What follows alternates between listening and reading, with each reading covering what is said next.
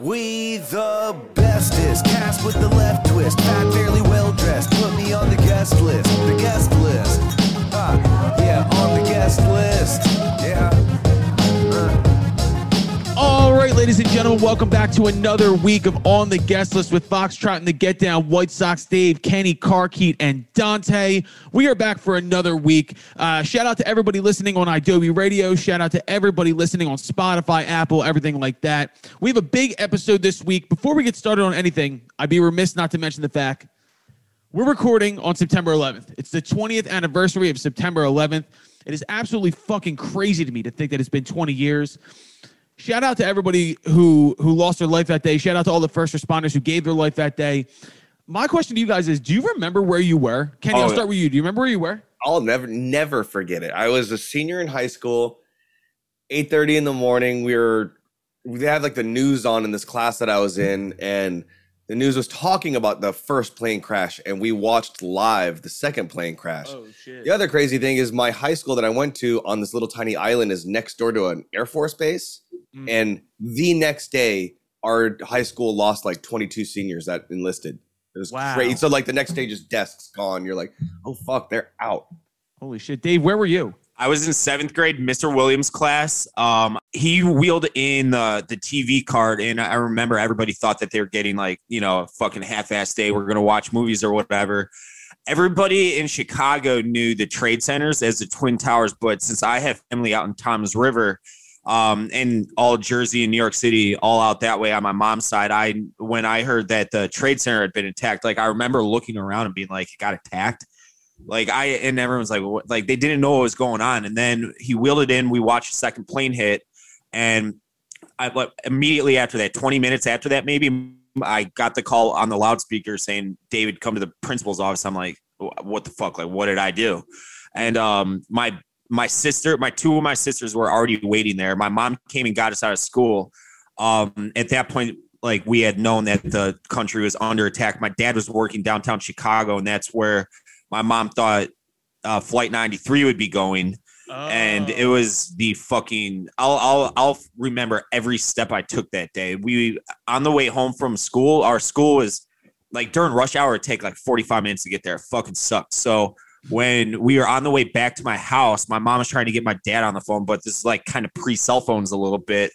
And we were listening on the radio as the first tower went down, and my mom starts like having a panic attack as she's driving, and we're all in middle school. Yeah. So it's not like we could pull over and drive. So it was fucked up day. I'll never forget it either. It was like I every year on September 11th, I walk back what I was doing. It's awful day. Dante, were you in Massachusetts at that point? Nah, out in Chicago. And they sent us, I remember, probably 9:30, 8:45 a.m. around there, Central Time. And they sent us right back. Yeah, just fucking bizarre. Every year around this time, seeing all the, replays just immediately takes you back to exactly where you were, not just physically but also mentally. I was in 4th grade. I'm a little bit younger than you guys. I don't remember shit really all I remember is like it was like an oddly beautiful day that day. It was like in Chicago. It was too. It was perfect morning. I just remember my dad pulling me out of school and we went to the baseball field down the street. And it was kind of like distracting us, like whatever it was. But like, that's all I remember about that day. But I just remember my mom crying, like sitting around for like 2 days being like, what the fuck is going on? Yeah, that new Netflix documentary is actually really good. And even though I was just about to say, even though I was 18 at the time and I remember most of it, watching back the step by step, you're like, oh yeah. I mean, dude, I forgot about that. It is fucked up that they replay it every year, but like it's you can't look away. It's such a moment in history. You can't look away from it. It's fucking insane, dude. But either way, just wanted to say, rest in peace to everybody who lost their life, and shouts out to all the first responders who gave their lives that day. So yeah. Let's get into music. Our guest this week, we have Tyler Glenn from Neon Trees. What a dude, Kenny. Great pull. It was an amazing interview that we got to go through. And I say this every week, but we tend to get really honest, open conversations with these people. That's the thing, man. And anybody that I try to pull onto our show as much as I can, as I call them, are real people. And Tyler's just one of the homies. That whole that whole 2010 to 2020 alternative circle of just friends. Everybody's got each other's back. Everybody came up together. And like, that's the thing. I haven't really talked to Tyler in years, you know, and one text, he's like, yeah, man, whatever you need. And you're like, man, that's my dude. Man, we got stories on stories from him, and I don't know Tyler at all. I do now, but I didn't know him before. But I feel like I was talking to a friend. Really good dude. We go through his whole career, him coming out in the Rolling Stone interview, and the way that affected people in his crowds, getting to watch people be able to see themselves, as he said. Really amazing, and just the dope ass music. I fucking love his voice. I've been a fan forever. He's got one of the, if I could like. I've recorded him in the studio. I've performed with him. I've listened to him sing in so many different facets. That motherfucker can sing the alphabet. He's unbelievable. Oh, dude, I give him a phone book and let him sing it, and I'd be fucking in, nuts. Dude. But we have a packed episode today. Let's get into our interview with Tyler Glenn from Neon Trees. How you feeling? You feel all right? All right, ladies and gentlemen, on the guest list today, we have one of the most unique and recognizable voices in alternative rock. He's a true legend of the game. Please welcome on Mr. Tyler Glenn to the podcast. Tyler, how are you, buddy? What's up? I'm good. Good morning. Dude, very, very happy to have you here today. We have a lot to talk about. We have a lot to go through. This whole podcast is about people with unique perspectives in the music industry, journeys, different things like that. And when Kenny brought you up, I thought you were the absolute perfect person to have on the podcast. So I thought, just to start, man, we know that the alternative rock world is a small fucking pool. Everybody knows each other. You and Kenny obviously know each other. This is a traditional thing that we do. Kenny and Tyler, how the fuck do you guys know each other? Do you want to start, Kenny? Like, what do you think? I would like to start because it includes a huge compliment. I met Tyler, God, it must have been 2010, 2009, 2010, somewhere around there when I was a lowly engineer just cranking on the buttons, and Tyler and Brandon, their bass player, was doing a co-write with the producer I was working for. And that's when I got to experience Tyler's voice, which... Funny story is one time we were recording Tyler and Jimmy was like, yo, there's something fucked up with that vocal. There's something wrong with the computer. And we found out he was singing chords and it blew our fucking minds into smithereens. But anyway, that was the first time we had met. And then fast forward a couple years later and we toured together. And then like you said, Colin, it's such a small world that we saw each other all the time, everywhere. Yeah, it was 2009 because we had just been signed. So we were getting sent around to like start writing, you know, because you know how like, I don't know if you know, but I'm sure you do, like you get signed and then you think, oh, they're signing me because of all my great songs, and you find out like none of the songs are good or whatever. But they just think that, oh, you're gonna probably do something cool, so like we'll give you a year. So yeah, we met Kenny and Jimmy out in Venice, right? And it was I think we did like 5 songs. I remember that too, like that something was going on where my vocal there was like 2 voices at once. Yeah. Some like Kim Deal shit. So like, yeah, anyway. Yeah, and then AWOL, we did like a co-headline, but we also did like the festival circuit, like all that stuff. So you've always been popping up in my life, Kenny. So it's nice to that's how we come do, full circle yet again. Yeah. I'm so sorry to hear that for you, bro. Yeah. I'm so sorry. You're one of those guys that like when he does pop in, you're like, ah, fuck. No, it's always situations. Guys, as we've seen with most of our guests, when you are just a nice human being, you get to pull in favors with your friends that you've met along the way and seen along the way. You know what I mean? And that's how I know so many people. Yeah. Yeah, absolutely. I mean, well, we're lucky enough that Tyler took the time today, man. We appreciate it. And we're going to go through your whole journey because there's so much that I didn't know. And just being a fan, because when much like Kenny and much like ex-ambassadors who we had on like last week or the week before, you guys are everywhere on the alternative rock radio in the period of time when I was coming up. So like you guys mean a lot to me. But I guess we'll start right now. Like, what has the past year, the pandemic era, kind of been like for you? It's been hard. You know, I'm really optimistic right now, but we had a record like that I had been working on for probably 2 years. And, you know, we had taken kind of a break, a sizable break of releasing new music as a band. And so we were really amping up for 2020 to be, not not a, like a return. I don't want to say like we ever like vanished completely, but I think for us, we were ready to get back in the game, and the song was climbing and everything was going well. So for us personally, and I say this realizing everyone went through it in their own way, but for us, it was really crushing to watch a lot of the stuff that we were like, really anticipating, like making us feel like we were clicking back into where we had left off, kind of taken away. And it was definitely hard. And I had worked really hard the last probably 4 or 5 years getting mentally right. And last year really did a number on that. But I felt like I had tools in the toolkit or whatever tool belt that like I didn't have previously. So I did weather it, but it was really challenging at times for sure. I mean, we talk about this all the time on the podcast because I'm a musician, Kenny's a musician, Dave isn't. And so when I try and tell Dave like what it has been like for musicians over the past year, we've all had to mentally just buckle down and try and weather this. And Dave, like even hearing it from a star like this, do you understand like what I'm saying? Dude, it's crazy. Like, so I got a lot of my ties are in the food and beverage industry. And over the past like year and a half or so, those guys, I thought they got gutted. But a lot of them, like we still had outdoor dining. You could eat indoors at 25% in Chicago, at least for most of it. Like they were still bringing in some money. They probably weren't making money. They were probably still taking losses. But until I hooked up with Kenny and Colin, I didn't realize that the music industry absolutely got gutted. You couldn't do anything in the music industry. And there's a whole trickle down for that. Like a lot of bars, especially people that I know in Chicago, like they rely on live music.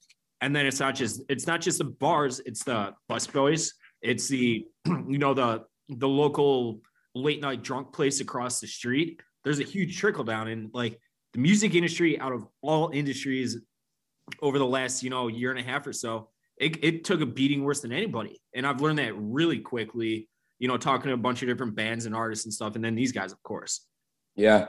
I mean, I don't want to sound like I'm virtue signaling or anything. It's more just like, cause we've been a band long enough where we have stability if we don't work for a year, which is great. But then I consider a lot of my peers or a lot of bands right below maybe our level. And it's a weird pyramid of levels when you talk about bands and shit. Yeah, but like, I was so like bummed out for them because a lot of artists and bands have to get in a van or a bus to make their money every month. That's me, ladies and gentlemen. So, yeah.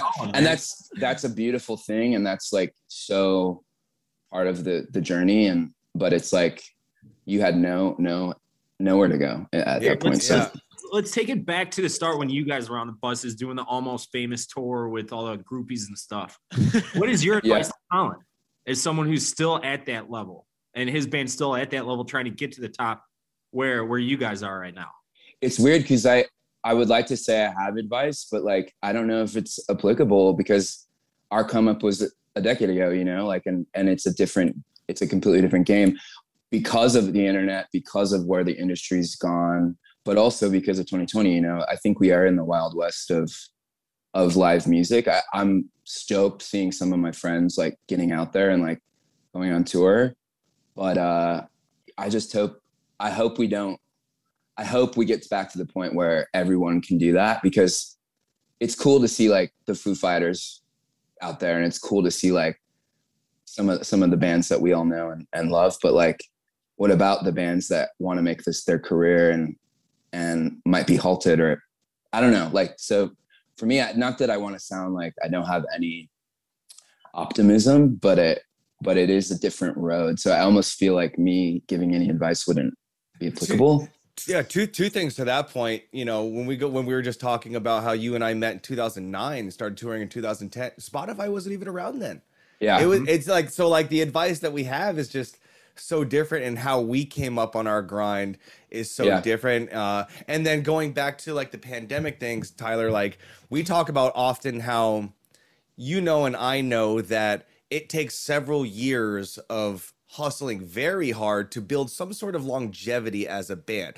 So for the bands who were just on the cusp, right, of radio play and all that stuff right before the pandemic to vanish for a year and a half, how how do they do it twice? You know, like it seems like so hard. Like, how do you do that twice? How do you strike gold twice?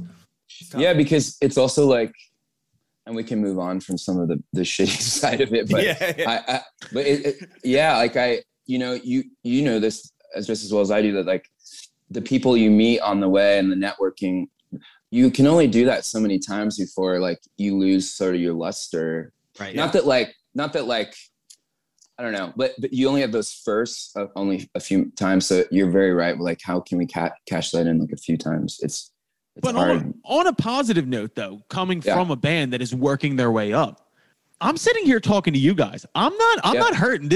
We found a way to grind it out and find a different way. You want to talk about like adapting? We adapted. And that's what I was going to say. The pandemic, while it was a gross, disgusting thing, one of the beautiful things that came out of it was watching people able to be creative and pivot.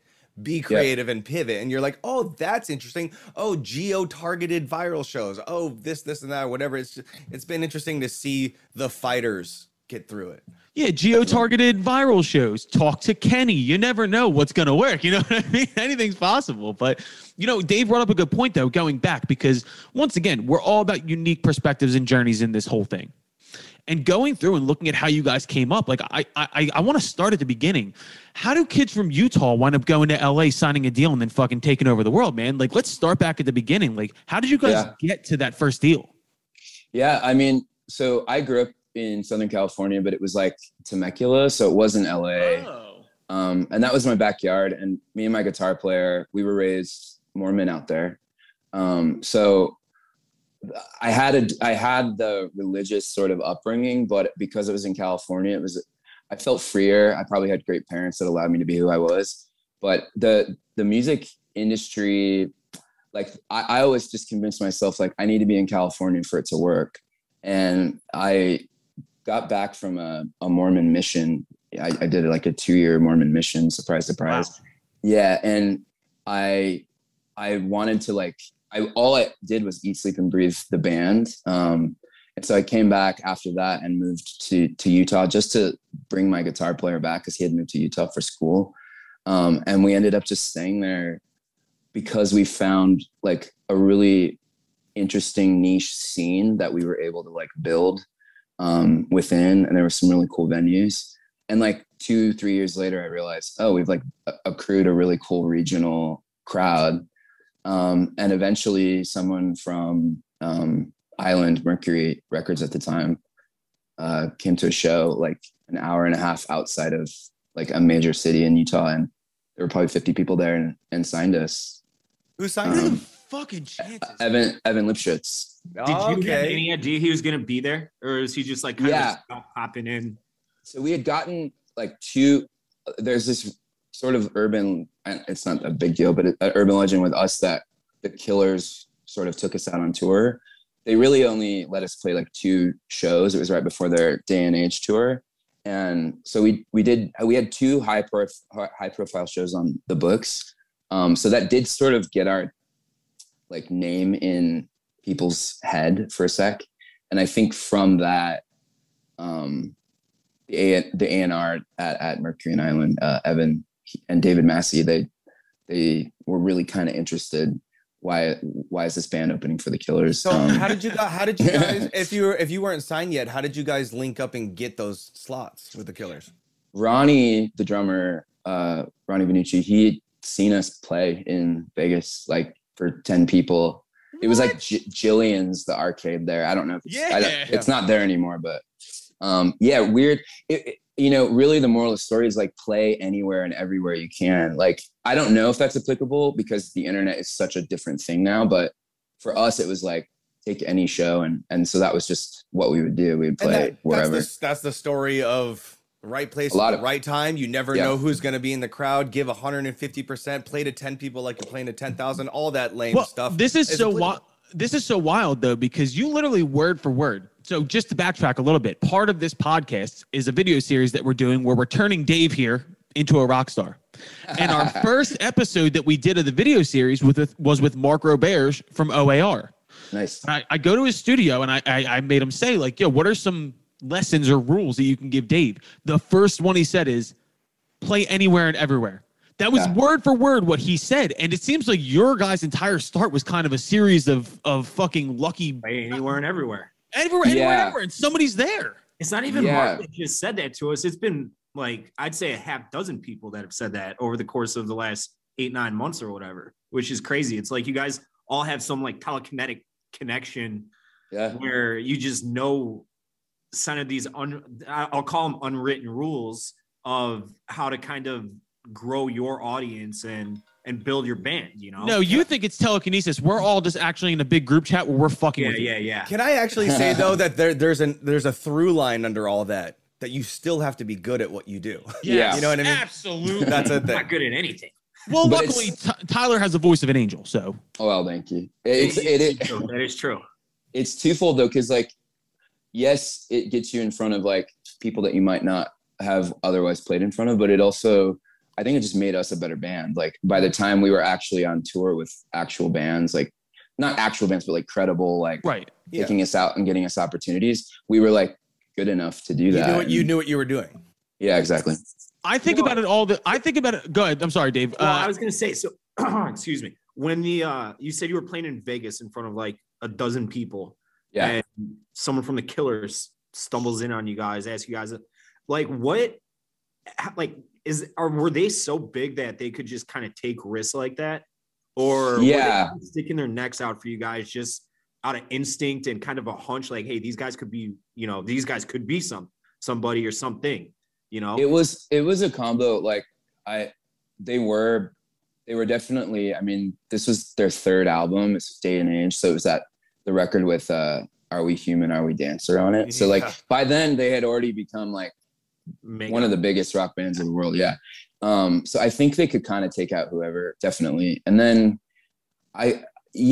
because they were on Island, and I think they like had a bit of they had a little bit of a pool. Like Ronnie just was like, hey, like this band's dope, like don't give them a dog shit offer. And like and we, you know, for our mindset, all we wanted to do is like go on tour and play shows, and we weren't thinking about singles, we weren't thinking about like we weren't even thinking about radio. Like our favorite band at the time was Kings of Leon, so it was like they took 4 or 5 records to even get a hit on the radio. So for us, we were like, oh, we'll take that path, like, but at least we now can get like money and be on a label. And we kind of grew up in that rock and roll dream where like being on a label was everything, and going on tour and all that. So well, it turns out you guys did the exact opposite of Kings of Leon. You come out of the fucking gate with Animals. Yeah. So that happens, right? You guys have been grinding, you're trying to do all this shit. You get signed, you're writing with idiots like Kenny. And then Animals comes out and absolutely just takes the world by storm. What was it like to watch your life just change like that? Bizarre. It was out of body. Like, I'll be honest. You know, I think there's a few reasons. One, it's just like it happened really quick. And all of a sudden you go from like being a band in a van opening for like 30 Seconds to Mars, which was incredible. That was our first tour. But then like within that tour, the song's like really doing its thing. And we're playing Jay Leno, we're playing Conan, and we're just like, oh, this is our life now. And it probably didn't stop until around 2015, where we even like sat and like 3 records later and other hits and shit. Like it was just, I look back at it a lot and go like, I don't even sometimes recognize that life. I know I lived it. I know it's still so much a part of who I am now, but it was just wild, man. Yeah. Probably, and it's weird. It was like, you know, 10-second experience here, but it was years and years, you know, it just happens so fast, I'm sure. I always tell people, like, I wish I knew that we were in the good old days, back in the good old days. And it's funny because there's not, I mean, there's a lot of bands that do it, but there's not a lot of bands who have the same kind of come up, which I think Tyler and the Trees and us and AWOL had the same, where it was like the first song was the thing. We went from touring in a van to a bus on the same tour because it was just going so crazy. And then Tyler, we talk about often, and I wonder how this applies to you, is the pressure of, I guarantee that you got, what's the next Animals? What's the next one? How's the next one top Animals? Is everything else, even though it's top 10 and alternative, a failure compared to Animals? How did you deal with that? I didn't think about it until our third record. So like, because we did Habits, our first record, and Animal was the big jam, and we had a couple other songs off of it, but we just had so many tours, blessed to have so many tours off that record, that it lasted for like 2.5 years, that cycle. And then we just basically I was writing the whole time. We took maybe a month to write a little bit more, and then produced our second record with Justin Meldal Johnson, who's like a hero of a bunch of us because he plays for Beck and Nails, and produced our second record. And I'd written this song. Yeah, exactly. And I'd written this song called Everybody Talks. And I think I'd always thought, thank you. I'd always thought of that song as sort of like a bridge, because like our second record, we did the thing where we wanted to be a little bit more arty, and we wanted to like really like flex that side of us. So that our second record has a bunch of like, it's still a pop record in a sense, but we went a little bit more artistic. But Everybody Talks was the first single in my mind. Just, it was going to be the bridge from the first era to the second era, and it ended up being like our biggest song. So I didn't really, I almost didn't have to, I don't want to even sound like an asshole, but I almost didn't have to think about the follow-up, because it just like kind of like happened again. Yeah. Now, this once again goes back to the fact that there is that through line. You have to be good. It turns out you're really goddamn good at making songs.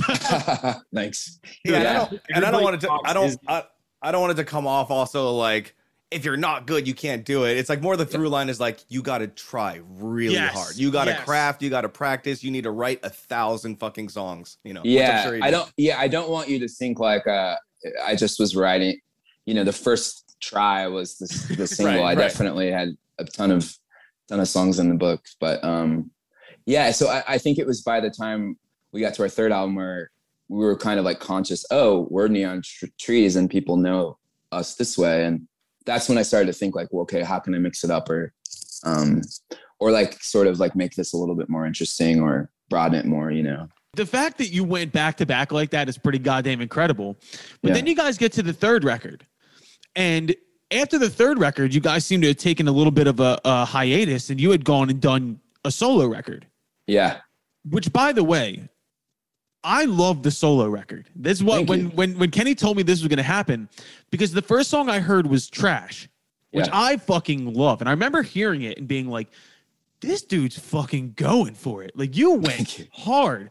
But there's themes on that solo record that kind of like reflect the time in your life that was going on, because around that time, because this is 2016, right? The solo record. Yeah. You have the article in Rolling Stone where you come out and tell the world that you're gay. Yep. What was that like to go into a new record, having this whole new side of yourself that you've always wanted to express, but never had gotten to that point to express? Like, did it open up this whole new world of what you could talk about in a song? Absolutely. Yeah. I mean, our third, the Trees' third album, Pop Psychology, it was a record I ostensibly came out on, but I didn't really I wasn't open when I created that record. So it was like, I was talking about themes, but I was still sort of hiding a bit.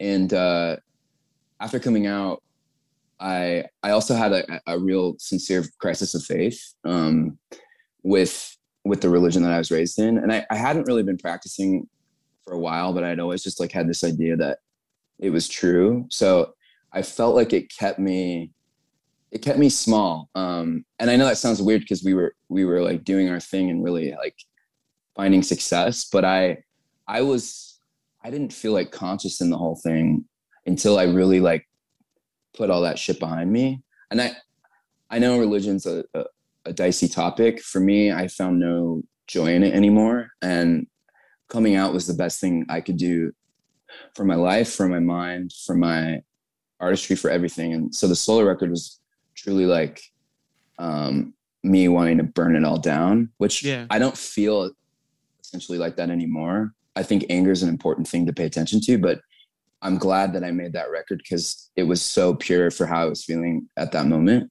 My band didn't love it because some of them were still Mormon and still trying to figure it out. But I had to do it, and it felt so like true. And it's changed the way I write in the trees now. And I feel freer in my own band to kind of not have a ceiling anymore about what I write about or what I'm addressing, you know? So I have a weird question on that. Yeah.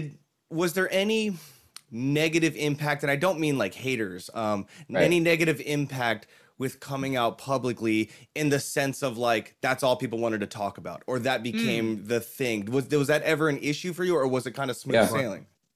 Yeah, no, it was.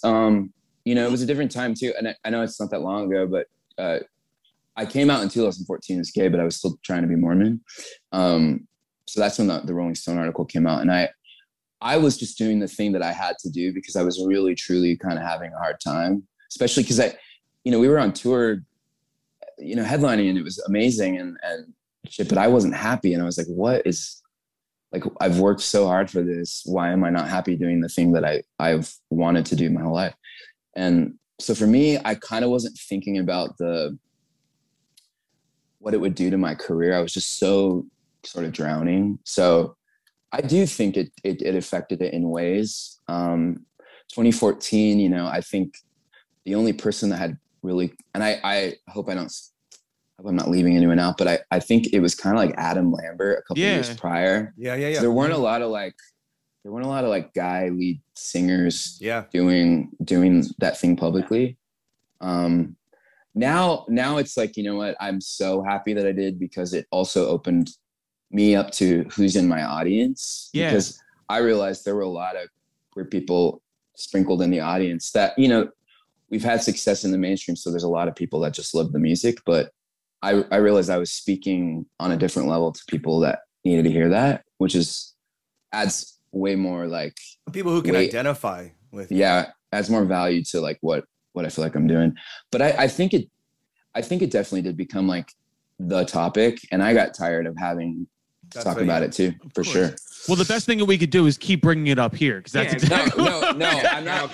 I'll talk about it all day. It's great. Well, I mean, just here's the only bit of relevance that I have. But my dad's a gay man who came out at 50. You know what I mean? Yeah. It's like, and so like that whole topic of conversation that I've had with him 1,000 times of like, what for 50 fucking years, what was that like, and what was the negative and positive impact? So anyway, thanks for going. Well, I mean, especially cool. like 2014, you are like completely correct in saying like nowadays, like it's much more widely not accepted, but like practice is what I'm saying. Like more and more people are being more and more free to open up about who they truly are. In all of this, like I think the main thing here is like that entire step that you took was so fucking brave, and you watched the way that like nowadays it's changed the game. Everybody, like, if you feel that way, you can openly and honestly talk about the way that you feel. So I just want to say, from my perspective, dude, that's fucking awesome. Thank you.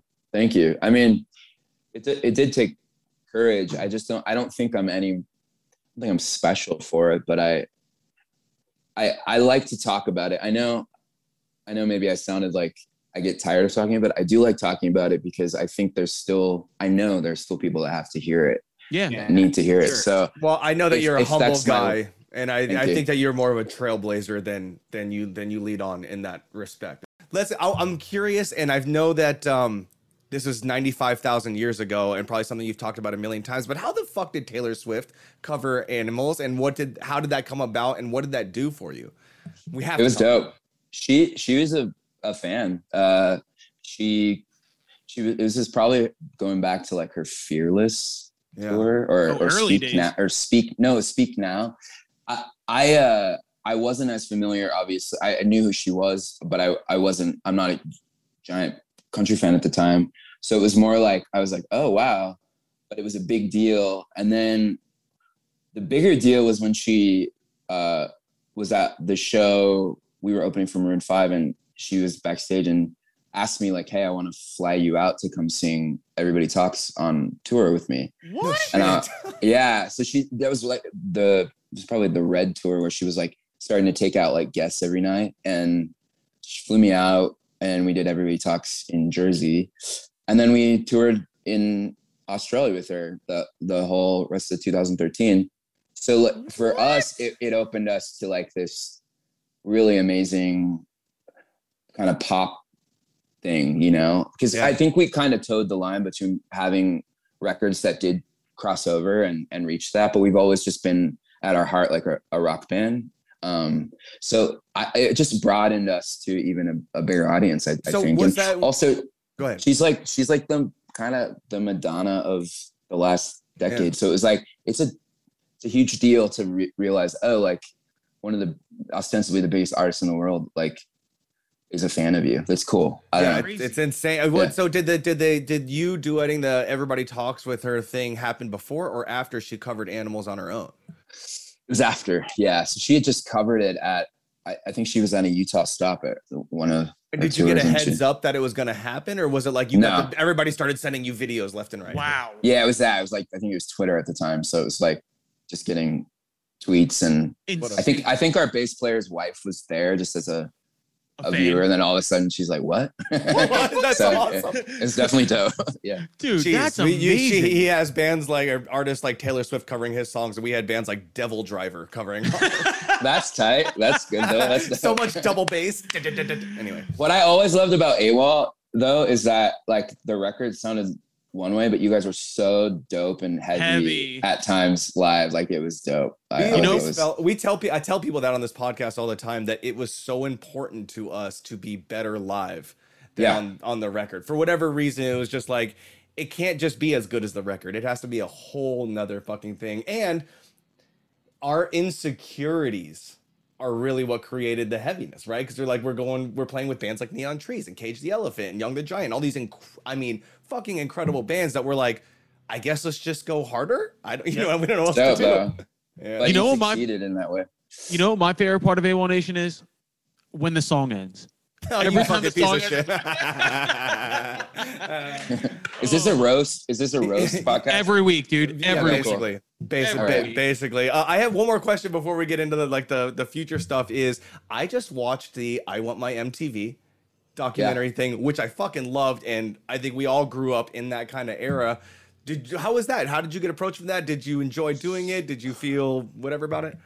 You know, I haven't seen the doc yet. I still have to watch it. So okay, cool. I know the director, and so he just hit me up. He was like, "Hey, do you want to be a talking head in this MTV thing?" And like, I think because I grew up in the era of that, I'm obviously not the 80s, but like, you know, the heyday of like the 90s and then TRL age, like, yeah, I loved MTV. You know, it was totally my world. You know, without the internet, that's all we had. So it was dope, and I like being able to talk about things in music that don't have to do with just me. You know, totally, so it's nice to like be a fan also. Yeah, it was great because that documentary really spoke to me. I think we're almost the exact same age, so like I grew up in that world, and then all of a sudden my buddy's on there and I'm like, yes, fucking somebody that I relate with and all that shit. And it is funny because I'm a little bit younger than you guys. I'm still in my 20s, so it's like I missed a lot of like I remember the TRL era. Like my sister is your age. My sister's a little bit older than me,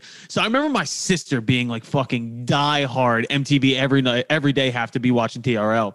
But it's funny when you look at the perspective of music now, like we think that the funnel is tight now on these like kind of gatekeeping kind of like playlist eras. And like you think about MTV, like when TRL was the thing that mattered the most, imagine trying to get your fucking song on TRL, how hard that must have been. And there was like 10 or 15 slots. 10, like, dude, yeah. And 15 seconds really is what it was. Yeah. But like going back, it was like MTV created the first thing of what music looks like. Kind of, you know what I mean? Which was like a huge thing. But anyways, that was super cool to see. I see you guys are in rehearsals, so you guys must be going out on tour. When is that and where are you going? We're doing like probably like 10 shows throughout the next 2 months. So it's less of a tour. It's more just like flight dates. And we start in St. Louis next weekend, which is great. Like it's this weekend. So wow, in like 2 days. Oh no shit! Wow, it was bizarre, dude, because I hadn't seen. We don't all live in the same state anymore, so like, which is great. Like everyone's been able to go and do their own thing, and then we come back for the band. But it'd been really like a year and a half since we'd been all together. We'd done like 2 streaming shows, but it was like pared down and acoustic, and it was just kind of like not the vibe. So being in a room and like playing songs and playing like half of the new record too that we put out last year was really exciting. So I'm I'm like having pinch me moments because like I had to start like running on a treadmill again so that I have like lung capacity. Yeah. I'm like going back to vocal lessons just to like get that all muscle memory back because I've been singing and I recorded and wrote another record all last year during COVID, but so I was definitely exercising, but it's not the same. And you're very right. Like I'm not worried really anymore because I can sing a 90-minute set. I found out last week, but I'm I don't know. I'm a little like I hope we still like have the magic. It'll all be there, man. That first beat of that first song with that crowd losing their minds. You know how it is. I think we're all good. Who are you guys bringing out? It's like random fly dates, so it's like different people different are every opening. time. Yeah. Mm-hmm. It's awesome. I guess my final question would be coming out of this kind of like we always do a segment called "What the fuck have you been listening to?" That's like our thing on the podcast. Is there anybody like in closing that you'd like to highlight that you've been really into recently? I mean, so the blessing and the curse of playlist culture is that you just start making like aesthetic playlists where there's just like a zillion artists. But I've been a fan of Twin Shadow probably for like the last decade, and he just put out another brand new record, but it's complete like 180 on his sort of like new wave sound, and it's really fucking good. So I would suggest checking that out for sure. Nice, it's really, really good. Dude, Tyler, good luck on the road. Thank you. Thank you for coming on here and not only being so candid and open, but also helping us talk shit on Kenny. I really appreciate that because that's like one of my favorite things about this podcast. Dude, your seat is always open. Whenever you'd like to come back, we'd love to have you. This has been an absolute pleasure. Everybody go stream Neon Tree shit, stream Tyler's stuff, go see him on the road. It's been a pleasure, brother. We'll talk to you soon, all right? Thank you guys so much. All right, so that was our friend Tyler Glenn from Neon Trees. Go check out all of his solo stuff. Get ready for new music from Neon Trees. Go see them on tour when they're out there. Fucking Kenny, once again, great pull, dude. Thanks, my bro. I fucking love Tyler so much. What an honest human being and a good fucking person. Great motherfucker, dude. Great guy. We have, like I said, I've said this numerous times already, but we have a lot to talk about today. There's a lot going on in the music industry. Let's start with music news. Oddly enough, this was more not a down week, but we're coming off of weeks where it's Kanye and Drake and all this shit happening back and forth. But we did get new music this week. We got another. Now this is just my opinion. We got another dookie ass song from Ed Sheeran. I don't know what this fucking guy is doing. Dookie ass song. I don't know. I just don't like what he's doing. He has so much fucking talent. This shit just sounds so. It's like elevator music to me. I don't know. Did anybody else hear this new fucking Ed Sheeran single? Yeah, dude. You know what though? Bad Habits was the same thing with me. Like it came out. First off, I still hear it, and I'm like, this is anybody but Ed Sheeran. But the song has really fucking caught me and sold me, and I did not like it at first. So I'm not totally out on this one.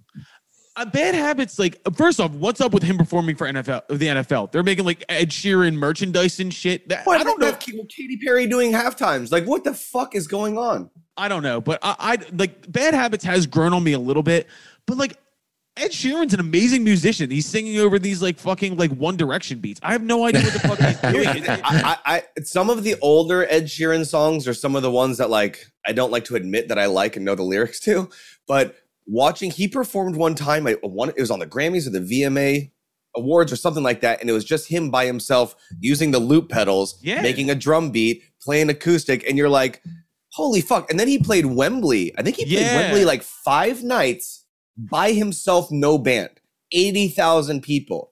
Talk about fucking courage, man. That's insane. I Was it just him and a guitar just like chilling? With a loop pedal. So Dave, he would like like do the kick pattern with his foot, and then it would continue to and he'd make a whole song by himself. And you're like 80,000 people 5 nights in a row by yourself. That's awesome, man. Let's be honest about something though. It takes courage to stand on a stage and look like Ed Sheeran. That is also you know true. What I'm saying? Like it's not like he's out there like fucking Harry Styles, having everybody like grab him. And it takes an insane amount of talent to get to the level he is. Oh yeah, with that look. I mean, that's why I respect him even more. I mean, today ugly people just are they don't have. You have to be natural. There's no crutch. Right? Exactly. They can't lean on their looks. He's a freak, man. He's so fucking talented. We also got Casey Musgraves dropped a new album and a movie. I love Casey Musgraves. I can't wait to dive into that. I haven't gotten into it yet. Glass Animals dropped a new single. Maxo Cream and Tyler, the Creator, put out some ignorant ass bullshit this week. Shit was so hot. If you haven't checked that out, go check that out. Tyler's on a run unlike anybody other right now. And then the album I want to talk about, we'll get into our main conversation, but Baby Keem. Baby Keem. Yes, motherfucker. I have a lot to say about this record because West Side Kenny loves it, right? Oh yeah, Kenny fucking loves it, dude. I listened to it this morning. Kenny, what do you think? I hear what you think. When the first time you hear something is usually the most influential impression that you get. I was driving home from surfing through the Malibu fucking canyons, already pumped from surfing, and I put on that Baby Keem record. I almost drove off a cliff on fucking purpose. As far as I don't know if it's the best hip hop record for me of the year or the best record period of the fucking year for me. I don't know. It's the first hip hop record that fucking hits hard as fuck. Like Kendrick would. He's Kendrick's boy. He's Kendrick's cousin. He's produced a lot of Kendrick shit and vice versa. And to get clicks, but make real fucking art. There has to be a band that's going to come up and say, fuck you. This is what I'm going to make. And I don't get that from rock. And I think that's why right now rock music isn't grabbing the kids especially. They're not doing fuck you anymore. They're doing it's okay to talk about your mental health and be positive and also don't body shame. We need a fuck you. Fuck you. Get the fuck out of here. Fuck you. That's what I'm talking about. There needs to be some fuck you. And I'm just speaking from my own experience. Right now, the way I would describe what I'm writing, I want manic. I want fucking crazy. I want fucking things that come out of left fucking field. I don't hear that anymore. Be controversial. Be fucking hard. Like, fuck, god damn it. I'm so tired of just being bored.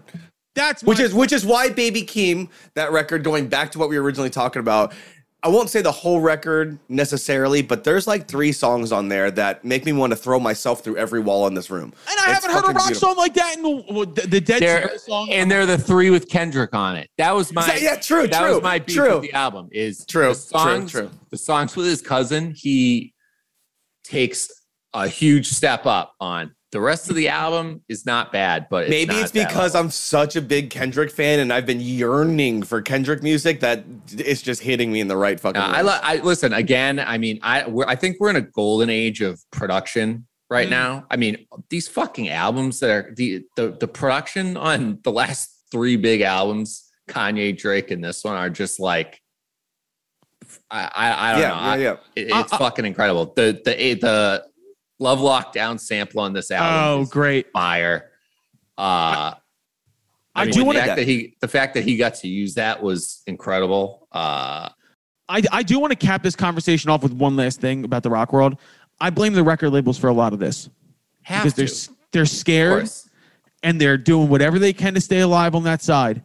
And they don't have any fucking balls. But there are some bands like my boy Will Yip out of Philadelphia producing the Menzingers and Tiger's Jaw and shit. Love the Menzingers. These fucking bands are incredible and they're making great music, but they're getting no shine because these record labels are scared shitless. I mean, do you have a feature featuring Machine Gun Kelly or Travis Barker or Dave Grohl or what are we doing here? The fat part of my dick. God damn it. That is why things like this fucking podcast right here are important because we're not owned by anybody and we can say this shit and we got no facts. No, fuck that shit. I will never bite my fucking tongue. Fuck that shit. No, I know, but when the yet comes, I don't think that's gonna stifle the fact that I can say this shit. It's the opposite. It's gonna embolden me to do this because I want to look at every fucking rock musician out there and say, do what the fuck you want. Fuck these bitch-ass labels that want to tell you that you got to fucking put trap drums in your shit if you don't want to. If you want to make a fucking gutter garage rock album and that's what you feel, fucking do it because people do want to hear it. They're just not getting it put in front of their fucking faces. So fuck them. Until you see an A&R person in a studio overly emoting their head banging, I feel like you can't hate the world of the music the way I hate it until you see that shit. They're like, yeah.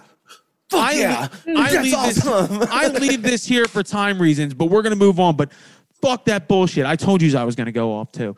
Let's go into on the list, off the list. I'll start, then Dave, then Kenny, then Dante. My on the list, and I'm ashamed of this. The Philadelphia Eagles starts tomorrow. I've been out on the Eagles for like 6 months because I've been fucking fully depressed about the Giant breakup. Dave, to use your terminology, mindless lemming. Doesn't matter. I'm going to watch every game. I'm going to live and die. I'm going to throw up when we lose. I'm going to cry when we win. It's in my fucking blood. Jalen Hurts, show us what you got. Nick Sirianni, don't be a fucking weirdo. Philadelphia Eagles on my list. Dave, on your list.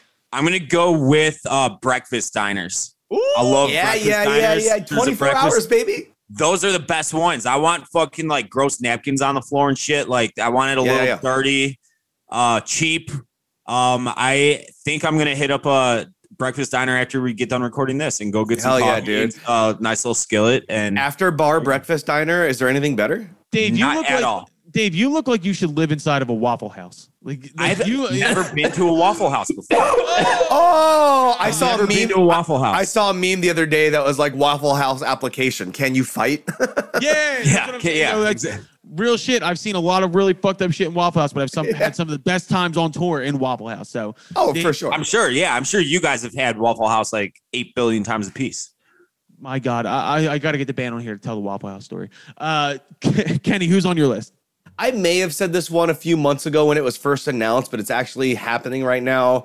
They're not my favorite band in the world. They are some of my good buddies, but 21 Pilots is doing this new concert series where they're doing city takeovers. They're doing 4 shows in each city, starting with 200 cap room, into 500 cap room, into 1,500 cap room, into arenas, right? So like, and they're starting small and going. So every city, I think it's like 10 cities, 4 shows in each city. And my big takeaway from it is, wow, somebody figured out a different way to tour. That's an interesting, creative fucking thing to do. And it's fucking rad. So they're on my list. That's a great pick. That's a great idea. So I was going to ask them specifically because obviously they're alt rock, but I feel like they're experimental. Yes, 100%. But they've been around for like 10 years at this point. That's not what you know what I mean? Like they're not a new band. Are kind of a big rip on AWOL Nation, but that's all I'll say on that. Drama. No, to be fair, Tyler would always come up and just like say how much he was a fan and all this different shit. And I mean, they brought rock music and electronic, right? And like big use of tracks and synths and all that kind of shit. Eventually it got kind of corny and cheesy, but again, they are the nicest human beings on earth, and I love them to death. And they're great. And I used to watch them play like the 130 set at fucking festivals. You know what I mean? It's like just to watch them take off and do what they've done. Like, fuck, man, good on them. Kenny, I always forget. Are they Columbus or Cincinnati? Columbus. Yeah. Yeah, Columbus. That's at Ohio. Dante, who's on your list? Fuck Ohio. Coming right off that, I'm going to have to go with the Cleveland Browns. Okay.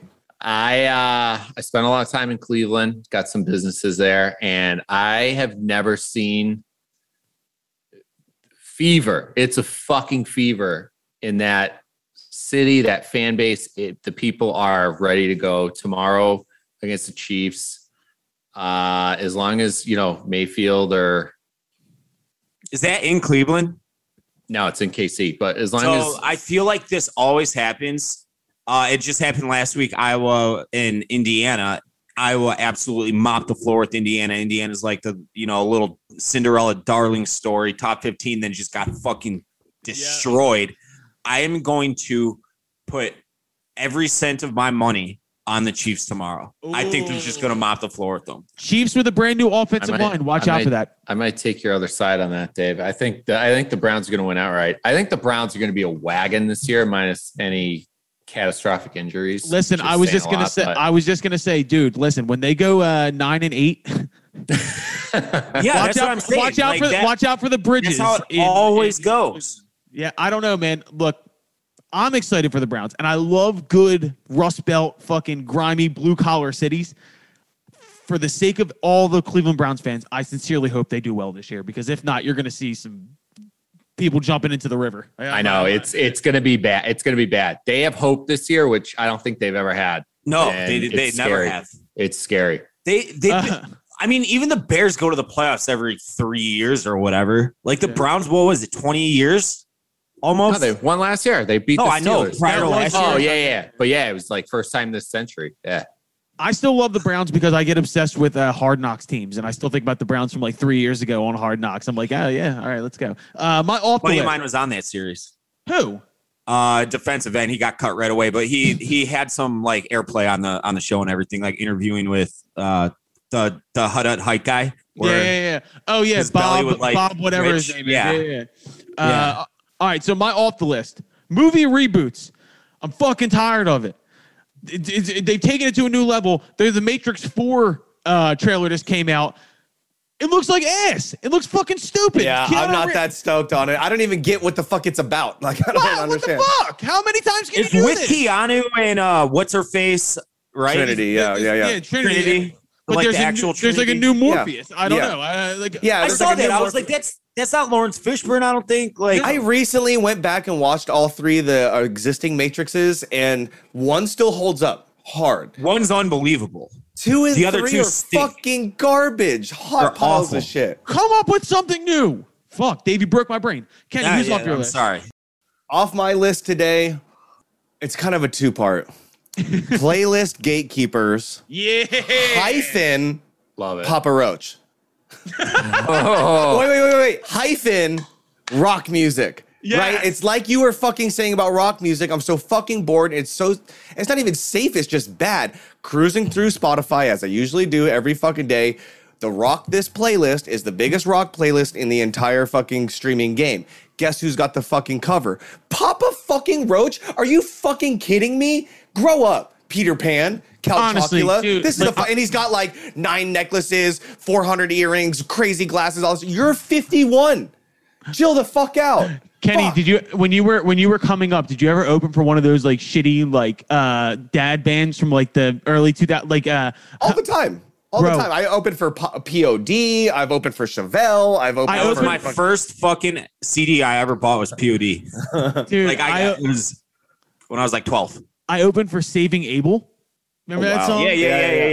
Yeah. And we were like super new at this point, and the dude wouldn't even come out of his dressing room. Like he was like big timing us and shit like that. And I remember looking at everybody being like, did the Saving Abel guy just big time us? Like what the fuck? Dude, What it's is so funny. Like, what did they? I remember Saving Abel. What did they even sing again? I'm so addicted to the thing. Shut the fuck up, dude. I mean, to be fair, I play in a band with the singer of Eve 6. Talk about fucking. But luckily, I he's, used to love them. Dude. oh, bro, but he's didn't know he's in on the joke. We'll be setting up our opening right. We're the first of 3, and Max on the mic will be like, guys. I'm the lead fucking singer of the opening band. You guys need to chill the fuck out, like as a joke. And he's like, I was huge in the late 1900s. Like, Dude, I was Inside Out banger. yeah, huge, man. Fucking Yo, massive. Everybody I knows was him. I was in Wawa yesterday, and Here's to the Night was playing, and I was gonna tag you. Graduation song. Yeah, Dude, and I fucking pranked Max one time. I got together with the headliners, Congos, and we decided that during our set, I was going to start playing Here's to the Night, and then they were going to walk on stage and play the other instruments, and we were going to keep doing it until Max fucking sang it. And he did, and the whole crowd fucking lost it, and so, like, every band on that tour was playing Here's to the Night together with Max. Like, he's the best, dude. I fucking love him to death. I think Papa Roach, Saving Abel, and Hinder should have a 3-way death match with a broken pool cue until there's only one left. Did they have anything other than the one song? Lips of an Angel. Yeah, Lips of an Angel. Oh, I wrote some music with them. How did are you they? write Lips of an Angel? It wasn't good. No, I fucking wish. No. How many bedazzled pairs of jeans were in the room at the time? Oh, dude, many of them in Affliction shirts and like, all the shit. Yeah. Oh, that room must have smelled like shit. Dante, who's off your list? I have a hyphen as well, but All right. I can't connect them as well as Kenny just did. Number 1, airlines.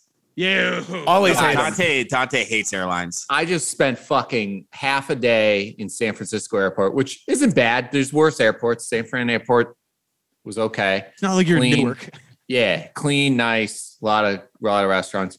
But guys, with this boarding and deplaning and then boarding and deplaning shit, figure it out. Yeah.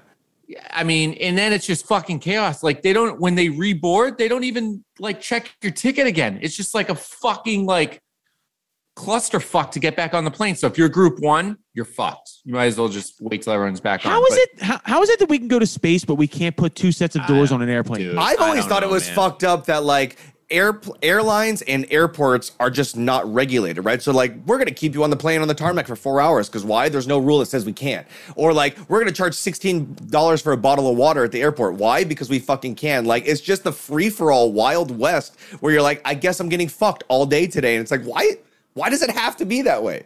It was a fucking disaster. I know I'm far from the only person dealing with it. I know it's every day, every airport.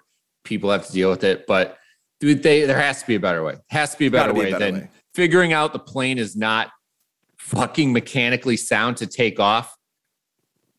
Figure it out everybody's before on I'm it. sitting before I'm sitting in my seat and we're taxiing away from the gate. Like, dude, all these fights and people getting duct tape on planes. It's like, that's what happens when you make what used to be a relatively expensive way to travel because it was quick, it was faster, and all this shit. You turn it into a cheap bus fare bullshit. You get like the worst of us, the worst of human beings. Yeah.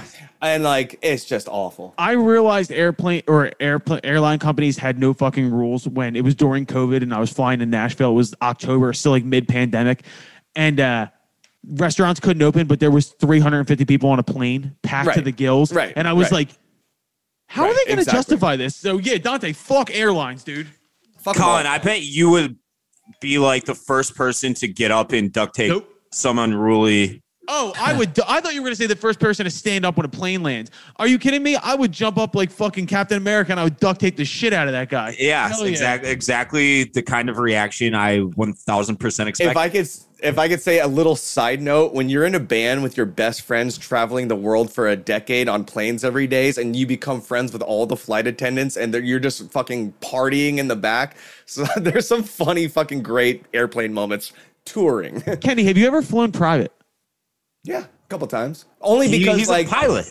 Well, first off, I'm a pilot, but second off, sometimes we've had to do like 2 shows in one day, and the only way to do it was that way. So it was tight.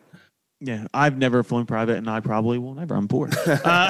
Let's wrap this up for this week. Let's go into what the fuck we've been listening to. My pick, I went throwback a little bit here. I went with some weird emo shit. I went with Say Anything. I fucking love Say Anything. That's fucking horseshit. I'm just kidding. That's a great pick. Fuck you, dude. That's fuck you. Guys, crazy. It's weird. It's corny. I pick a song, Do Better. I was at the gym yesterday, and it came on. These really cool sampled strings. I thought it was fucking really interesting. So I won't Say Anything. That guy's like schizophrenic. All right. Don't judge me, dickhead. Okay. All right, Kenny. I see you, dude. I can't wait to see your pick, you fucking loser. Dave, what the fuck have you been listening to? So I fired up this. Well, I should say I didn't fire it up because I stumbled upon it. But it is a song called She's Fire. It's by G-Eazy, Diane Warren, and Santana. And I feel like you guys are going to rip Carlos Santana, that is. I feel like you guys are going to rip me apart for it. The song's awesome. And it's everything that like we kind of just talked about in a way that you guys fucking hate. My man's got Santana on his fucking list, son. Like, bring out Rob Thomas next. I swear to fucking God, he just came out with a new song. It's called Move. Santana and Rob Thomas did just do a sequel to Smooth. By the way, it's called Move. How did we miss Smooth by Santana and Rob Thomas on the white people music list? Oh, I know. That's right up there. Yeah. Oh, by the way, I want to apologize to Dante because he sent his picks in and I did not qualify the fact that we weren't supposed to pick any of the fucking obvious ones. And this motherfucker's texting me like, Cha-cha slide. He's texting me like, yo, you guys missed a lot. YMCA. And early in the episode, Kenny says, what Kenny said, like, oh, if you have like fucking like shout on your list, you're kicked off this podcast forever. And Dante's like, just want to say, like, your guys' list fucking suck. My first pick, shout, obvious one. I texted him back after. I went through the list and I was like, are these guys even fucking like at weddings? Ever been to a wedding before? Oh my God, I was dying. I text Colin. I was like, you guys left a lot of meat on the bone. This is gonna be. And I texted him back and I was like, yo, just so you know, like, we made a rule that you couldn't pick any of these songs. He's like, dude, come on, like, what the fuck? And he's like, let me redo it. And I was like, no, this is actually way funnier if I don't let you redo it. Like, all right, Dave. All right. No, I'm not gonna shit on you. I fuck with I shit on Dave. Shit on me. I shit on Dave. It's Listen to the song. It's good. It's good. Next week he's gonna pick fucking Semisonic or something. Yeah. Kenny, shut the fuck up. Pick something. What the fuck are you listening to? I got nothing original because we already talked about it this whole time, and Dante fucking hates it. But whatever. Fuck you, Dante. I went with Baby Keem. That fucking record just because I'm deep. I'm into it. Colin and I were texting about it yesterday. I was blasting it on 1,000 volume. Yeah, fucking Baby Keem, and specifically all the Kendrick features. Top of the morning. I don't hate it at all. In fact, listen, this was going to be my other hyphen. This is going to be my other part of the hyphen. People that are out on my list. The fucking like Barstool commenters and Twitter people that just have to knock everything down. It's like, just because I'm saying something is good doesn't mean I think it's the fucking Chronic. Right. Like, right. It's a good it's good album. It's new music. I love new music. I try to find like silver linings and positives in all interesting shit. All musical work. But these people are like, oh my God, you think it's so mid. That's for also the word mid needs to go. Mid is fucking so worse. Mid. Get it the fuck out of here. I hit them all back with the LOL, man. Anything hater, just hit them with the LOL. It's so good. It's so exhausting. I have never read a Barstool, like a blog comment section, and there's never been a positive comment. I felt so bad, like when we had like we have guests on and you guys will blog it, and I'll send them the article through an email, and all the fucking comments are like, "This dude fucking sucks." Good. No shot. Dude, they're the worst. They're the worst. They're like, when's the new Skynyrd album dropping? Yeah. Seriously, get this shit out of here. You have the worst taste ever. It's like, I did not think Drake or Kanye were the best fucking albums ever. I thought they were good. The Keem album, same thing. But now you're a piece of shit and you should kill yourself because you thought they were good. Literally. You know what I mean? Literally. Yeah. Oh my God. I love reading the comments on Dave's are just savage. They're so savage, Dave. Like you have amazingly thick skin. Like I don't know how you have to I mean, I don't know if we've told the story about Tom before, but he's actually a friend of mine at this point. But back when I I was still living at home. Like I was just graduated college, and this one dude in the comment section, like everybody lives at home for a little bit. I lived at home for almost a year, not even a year. I did the same thing. Yeah, everybody does. So I said something in a blog about how the White Sox lost and I got pissed off and I went home and I stole my dad's alcohol or something like that. I forget what it was. And this fucking guy goes, of course, a fucking loser White Sox blogger lives at home with his parents in his fucking basement. What a fucking, and he was just relentless to the point where I was like, you're a motherfucker. Like, come and fight me, bitch. And he actually showed up to the bar. How tall is Tom? 7 feet? But he's like country strong too. He's the largest human in history. And I'm 5'7". Like he would just pick up his fist and like pounding into the ground like a nail. Country strong. I wrote a song called Country Strong once for Limp Bizkit. They didn't take it, but it was a good song. They should have. It's just one of those days. Dante, wrap us up. What the fuck have you been listening to?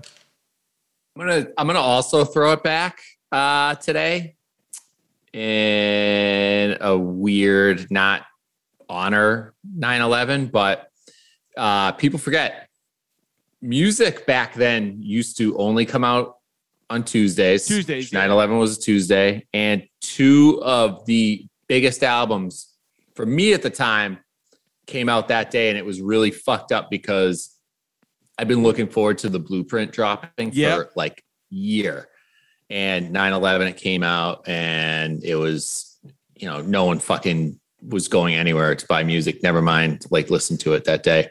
So that was kind of bizarre. Also, there was a rapper who dropped his debut album who I was obsessed with. I was a huge Rhapsody, The Basement, Big Tigga. Yeah, who was it? Was it Dipset? Fabulous. Oh wow. Ghetto Fabulous. That his debut album dropped same day.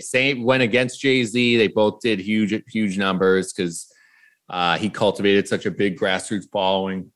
New York, he was huge. But The Basement and 106 in Park, he won. I forget what the rap competition was, but he won it as like fucking freestyler and developed this huge fan base. That album was unbelievable. I think Nate Dogg was on like 4 tracks on that album. Kanye produced most of the Blueprint. Yeah, that's how Kanye got his footing. I mean, the Blueprint's one of the greatest albums of all time. It's a myth. Big agree. Song Cry, fucking what? That whole record. That's Jay-Z at his fucking zenith. That is like, once again, I'm in 4th grade at this point. Like, that is like my introduction to Hove.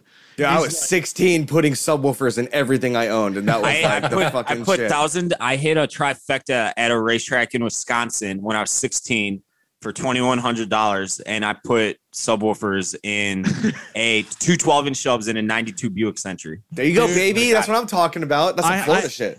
It was the loudest fucking car on earth. And it was a 92 Buick Century. I had a 1996 Chevy Cavalier. It was a 2-door. I know exactly what car you're talking about. My sister everyone had that car. Yeah. It was teal. It was the Camry of the late 1900s. Dude, I swear to God, it had a lawnmower engine. Like a 2-cylinder. I have no idea what the fuck this thing was, but we put big ass speakers in the back. And I blast Meek Mill, Flamers 2, mixtape I bought from the Kung Fu kiosk at Franklin Mills Mall. Fucking Exhibit. Dude, the speakers would rattle so hard that the connectors would just come out. And I would have to go back and duct tape the connectors back into the speakers. But all right, that was a great fucking episode. That was good. We got heated. We fucking got a lot out this week. We got Tyler Glenn. Thank you again to Tyler Glenn for coming on. Being a fucking great guy. Unreal band. We have a couple big interviews coming up. One, I don't know if we can say yet. Dante, can we say that? We don't have that locked in yet, right? I think we can say it. I think she comes through. So Swaco, who is right now the #1 viral artist on Earth. Produced by a former guest of ours. Colin Britton produced it. Mm-hmm. So he'll be coming on. We have a Group Love interview this week coming up. We still have a lot in the pipeline. All these names that we said we were going to have later on down the line. It's almost October, so we'll have Black Pumas coming through soon. And there's a couple more that we need to get, but there's a lot of scheduling to be done. There's a lot of people coming through. Catch us next Monday night, 7 p.m. Eastern Time on iDoby Radio. Tuesdays, Thursdays, we need to pick a green room pick section. That's to try and follow up the white people one. Who the fuck knows what we're going to do? But we'll be back talking more shit, talking more music. And Dave, you got like 2 weeks. 2 weeks. I'm starting to look for flights Monday, Tuesday. 2 weeks, baby. I just want to put this out there. I will cry during sound check. I am so excited to be back. I am so excited to be back on stage. I was thinking about it last night.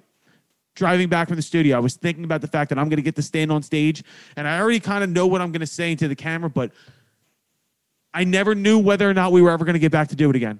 Nobody knew. Nobody knew whether or not the world would ever go back to normal, whether or not bands would ever go back to playing live, and I get to go back to my dream venue where I saw my first 2 concerts ever. I don't even know what to say. I'm fucking, I got goosebumps thinking about it. And then I got Dave to be there. By the way, I'm getting the White Sox Dave World Tour shirts made.